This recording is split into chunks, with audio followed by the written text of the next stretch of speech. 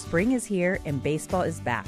You can't forget the Derby. I love the hats. Do you have yours yet? My hat? I treated myself to a whole outfit. If you want to be able to treat yourself, then you should check out the Nest Savings Account at LGE Community Credit Union, where they want you to reach your savings goals faster. Take it from a pair of 680 The Fan wives. Head to lgeccu.org to find out what makes their team #1 in Georgia. You're listening to Next on the Tee with Chris Mascaro, where PGA and LPGA legends, pros and top instructors come to share their stories, insights and tips. Now, back to you, Chris. All right, now joining me here on the French Lick Resort guest line is Michelle Holmes. Let me give you a little more background on Michelle. She is from Mayo, Ireland, which is in the central west coast of Ireland. She started playing golf at the age of 10. At St. Mary's Secondary School, she finished first in the All-Ireland Schools singles and second in the All-Ireland Schools doubles matches.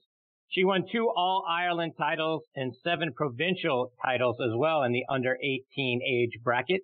She was selected to play for both her provincial and the Ireland under-18 teams. She got a scholarship to play her college golf here in the States at Campbell University.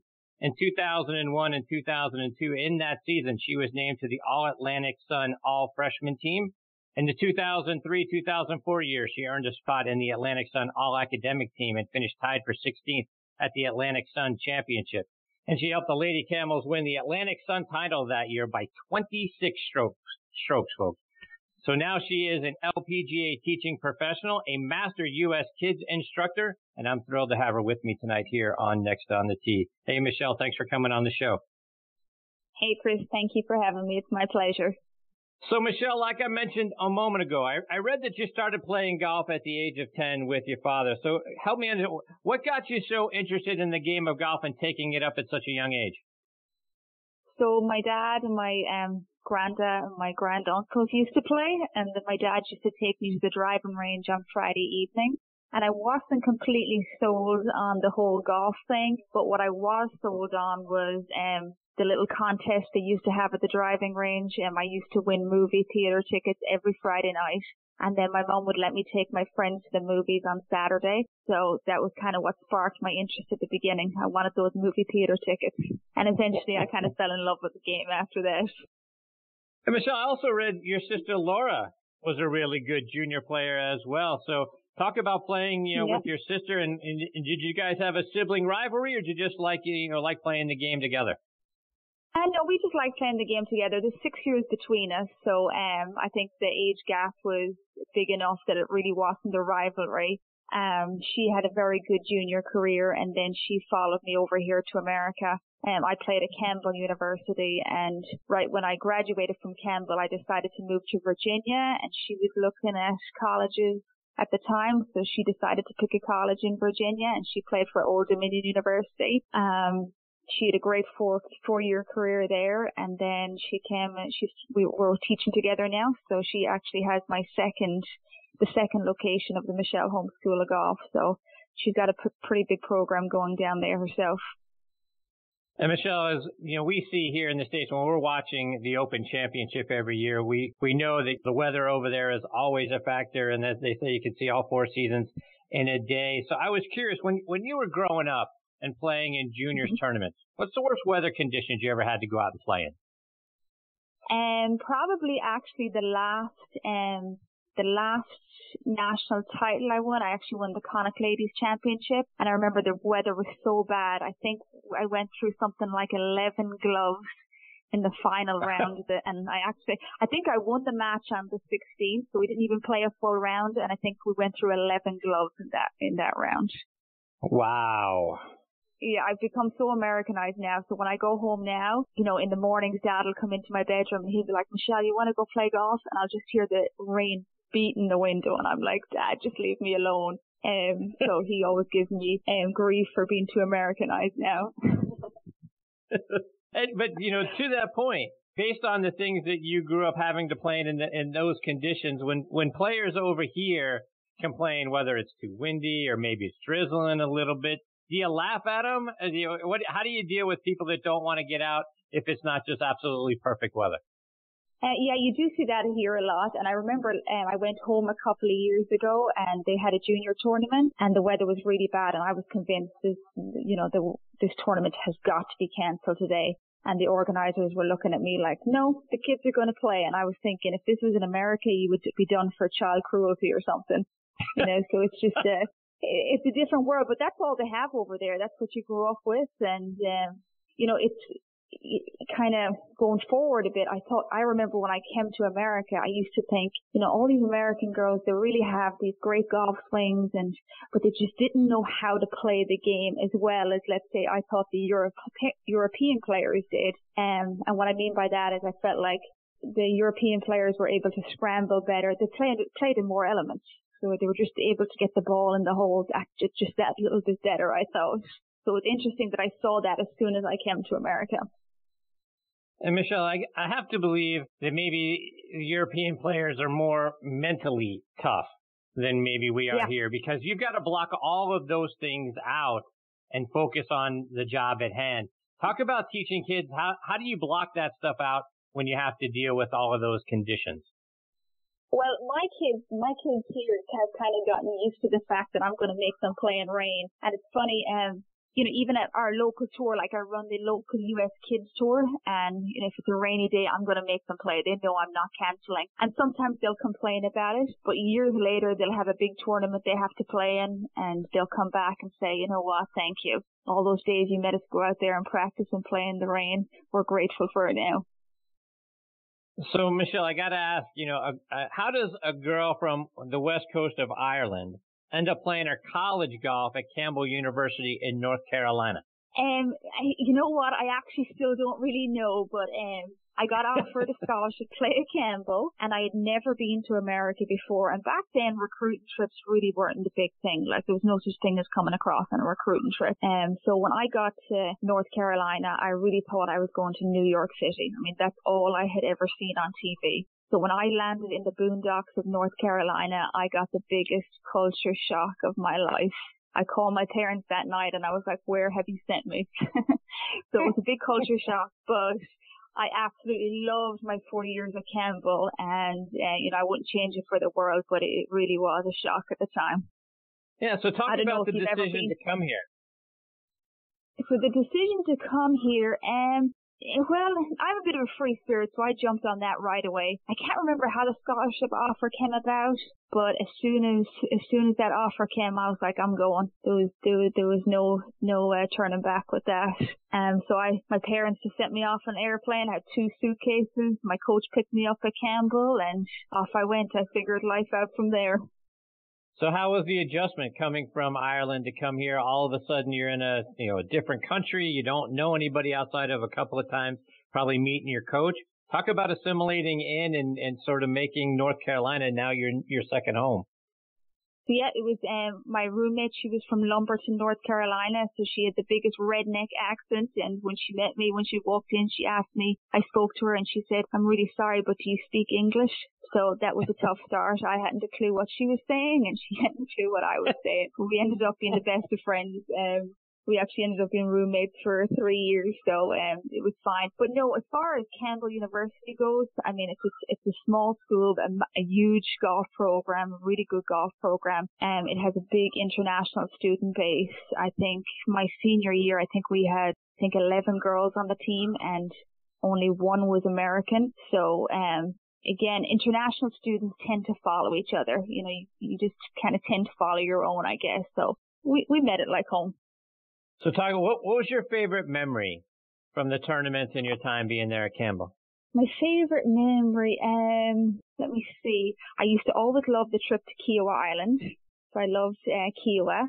Of course, my favorite memories are probably just the wins with the girls. We won the ACC championship a couple of times, and yeah, I mean, they're just times that they were. I always say if you can play college golf, they're the best 4 years of your life. Michelle, now when you're working with junior golfers, when I look at it, my son's a junior golfer. When I look at kids his age, he's in high school, and kids even younger than that. Such a short attention span kids have now, and more about instant gratification and all of those sorts of things. How do you keep your junior golfers engaged and wanting to come back and wanting to practice and having fun with the game? Yeah, I think one of the biggest, of course, you got to make it fun. So, we follow the US Kids model of teaching through games, from an early age. And we teach as much as we can on the golf course. We find the kids, much prefer that. But I think the biggest reason our program has been such success is one of the things we do is, everyone takes private lessons, and then we also have group practices every week. So, we have a huge amount of juniors, so I can really handpick those practices. So let's say at 4:30 on a Monday, I might have a group of girls in that are between the age of 10 and 11. There'll be 6 girls in the group, and those girls are they're the same age, they're about the same level, and they're going to practice week in, week out at 4:30 together on a Monday. And I just feel like that's a huge part of why my program has been successful, is that they're coming back, they're playing with their friends every week, and they're playing with people who are about the same ability or a little bit better than them, and that just helps push them. I guess, I think the biggest thing, what I'm trying to say is that I really think we've created, it's not just a golf lesson, we've really created a family in our program. So with kids that are age 10 and 11, now you've got the winter coming up. Mm-hmm. How do you keep them to want to come back and want to get back into the game of golf? And for all of us that are trying to keep the rust off our swings, I imagine kids that are 10, 11 years old, how do you keep them engaged over the wintertime? Well, we are very lucky in that we have our own indoor facility. So we just actually moved indoors. So we have an indoor facility about 10 minutes away from the golf course that we're at year round. And that indoor facility has 2 simulators and some hitting nets. And upstairs we've got one big short game area. So the kids are loving the indoor facility. Obviously gets them out of the cold and it lets them train through the winter. And we feel like then, especially the competitive kids, they're hitting the ground running in the springtime when it comes tournament time. So we found that our tournament results in spring have been much better over the last couple of years since we've opened up that indoor facility. So they're really enjoying that. And Michelle, you tweeted out a great piece of advice for parents, not only for junior golfers, but just children athletes in general. And what you said was, the greatest gift you can give your child athlete is the freedom to play without fear. Be the calm in their game. Don't be the chaos. Talk about what you meant by that. You just see so many kids. I was at a big tournament recently, and I actually said to another coach, I said, I've rode around the golf course and I've watched a lot of players, and I said, I feel like I've seen one kid today play without any kind of fear.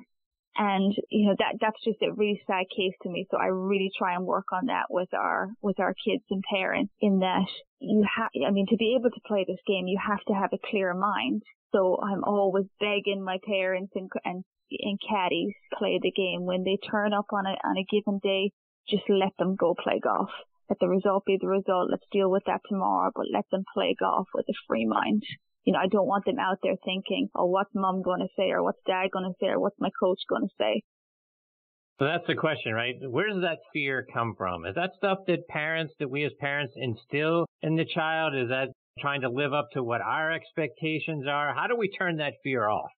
It's probably a lot of different things. Probably a lot of it is just probably parents, living through their kids a little bit, or just, wanting it too badly for their kids. I think, the biggest thing I see is, parents really want it for their kids, and they think that winning is going to make their child really happy. But really, if I was to line up my 10 best golfers and ask them what's the most important thing to them about golf, I guarantee not one of them would say anything about winning. They would say playing golf with my family, or playing golf with my friends, or, just having fun with it. But I think that what a parent thinks the child needs and what the child actually wants, I think, are 2 different things. So we've got to be very clear on that. So have you ever had to pull a parent aside and try to level set their expectations so that the game could remain fun for one of your students?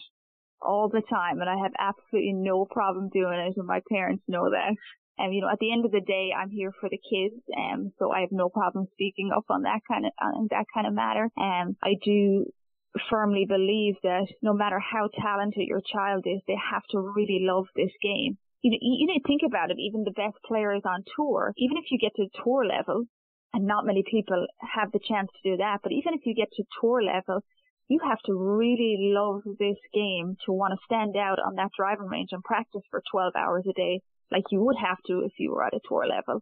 So, you know, no matter how far you can push your child, at some point they've got to take it on their own, and they're going to have to really love it to want to be able to push it to that next level. Even if it's college, I mean, you think about college golf, you're practicing 4 or 5 hours a day. You've got to really love this game to want to do that. So if you had students come to you and, you know, hey, lesson's over, that sort of thing, no, I want to stay, I want to do more, help me with this, show me that. Do you have students that are reaching out and that proactive because you can start to feel that they're starting to have a budding love for the game? Oh, definitely. I mean, to be honest, we see that every day. You know, people always ask me, how do you create such great golfers? And we've had a lot of good golfers come out of our program. And, you know, I really say, you know, it goes back to my mission. My mission is not to create a great golfer. My mission is to create experiences that encourage kids to play the game forever. And I think by creating those experiences and, of course, giving them good, you know, fundamentals, the kids, by creating those experiences, the kids just want to come back every single day. I mean, they're running in to see us. And, you know, when they want to come back every day and they're practicing every day, then all of a sudden we got some good golfers on our hands. Michelle, what's the nicest thing one of your students has ever said to you?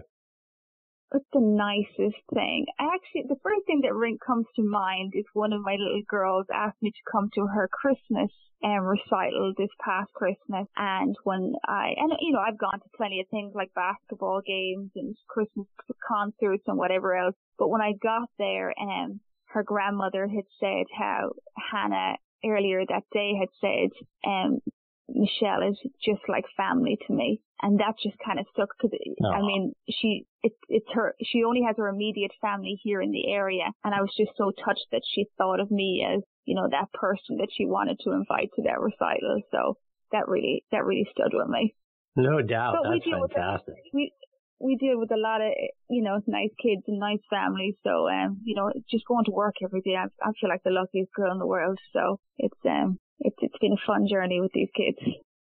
Michelle, just a couple more before we let you go. And you recently took a trip over to Kenya. Talk about what it was like and what made you decide to go over there.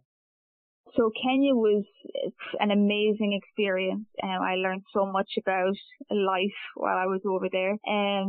So myself and Zoe Allen went. Zoe is a good friend of mine. She's a pro in Northern Ireland. And we have a good friend in Manu Casio. And he has a program over in Kenya. And just for a number of years now, we've kind of been saying to Emmanuel, yeah, we're going to come over. And then, so I finally said to Zoe, I said, come on, we got to do it. So, we booked to go over. We were over there mid-October, and we were over there for 2 weeks, and we got to go into some, council schools, and I guess you could say just help a lot of underprivileged kids and not even, I mean, we did teach them golf, but what I realized at the end of every day, it wasn't really the golf we taught them. It was just this time we got to spend with them. And, it was a big eye opener for me. It was a big life lesson for me. They have very little over there and they're so happy. And, you know, just even the kids, there was times where we had 50 to 60 kids in front of us and we couldn't even put golf equipment in their hands. They were just so eager and happy, even just to, you know, swing with no equipment or no golf balls. You know, that was just a big eye opener to me. Had any of them ever played golf or knew what golf was? And we did deal with some kids who had, and I know Kenya just had, I think 3 or 4 kids last year at the World Championships, and we did see some of those kids over there. So that was lovely. But as far as the council schools we went into, the underprivileged kids, most of them had never played golf before. They maybe had played, you know, with Emmanuel and his program, but I'm not sure how often he gets to go in and see each school, but no, very little. But we did see some good golf swings, and you know, it was just amazing just to see how happy they were and just so eager to learn. That's what just stood out to me. They were just so excited and eager to learn. So Michelle, what's up next for you? What's going on with you over this winter? Hopefully just improving everyone's golf game. let me see, have I anything else going on? I'm going to go to the PGA show in January, so I love that show. I know you know, we just lost our home-based golf course, so I'm going to be busy over the next month or so checking out all the other facilities in the area and trying to decide, what facility we would like to go to and who would like to have us bring our program to their course. So we've got some figuring out to do. But we'll be at the indoor facility for the winter, so that's fine. We'll be there until about March, but we just need to find a new home course for the kids come springtime. Yeah, and your course just closed out of nowhere, right? One day everything was there, and the next day it was closed. Yeah. So we have been hearing rumors for a while, but to be honest, the rumors have been going on for so long that they kind of faded away again. But then last Sunday I was running a US Kids golf tournament at the course, and I just finished the last presentation of the day, and then we got word from the pro shop that, hey, this is going to be our last day. So it was quite a shock. I actually still think I'm in shock. I don't think it has hit me yet, but I'm staying positive, and I feel like we will find a new spot and all will be good. Michelle, before we let you go, let our listeners know, how can they stay up to date with all the great things you're doing, whether it's online or it's on social media? Okay, so we do a lot on social media, and we have an Instagram page. It's called Michelle Holmes Golf. And we have a Twitter page. The handle is Holmes Golf. And then we do a lot on Facebook as well. Our Facebook page is Michelle Holmes School of Golf. Questions or any parents want to reach out, I'd be glad to chat. Michelle, it's been great spending some time with you and having you as part of the show tonight. I hope you'll come back and join me again sometime. Love to hear about all the fun things that you've got going on and talk more junior golf and hear how things are going over the winter. You've been fantastic. Thank you for having me. Take care, Michelle. Okay, all the best to you and your family. Okay, bye-bye. That is Michelle Holmes, and wow, talk about some great things. First of all, that lesson for parents, oh, by the way, be the calm in their game. Don't be the chaos. I love that quote. I got that written down. And so many great things that she is doing for junior golf up in that Virginia area. Please go check her out. Give her a follow online and on social media as well. Spring is here and baseball is back. You can't forget the Derby. I love the hats. Do you have yours yet? My hat? I treated myself to a whole outfit. If you want to be able to treat yourself, then you should check out the Nest Savings Account at LGE Community Credit Union, where they want you to reach your savings goals faster.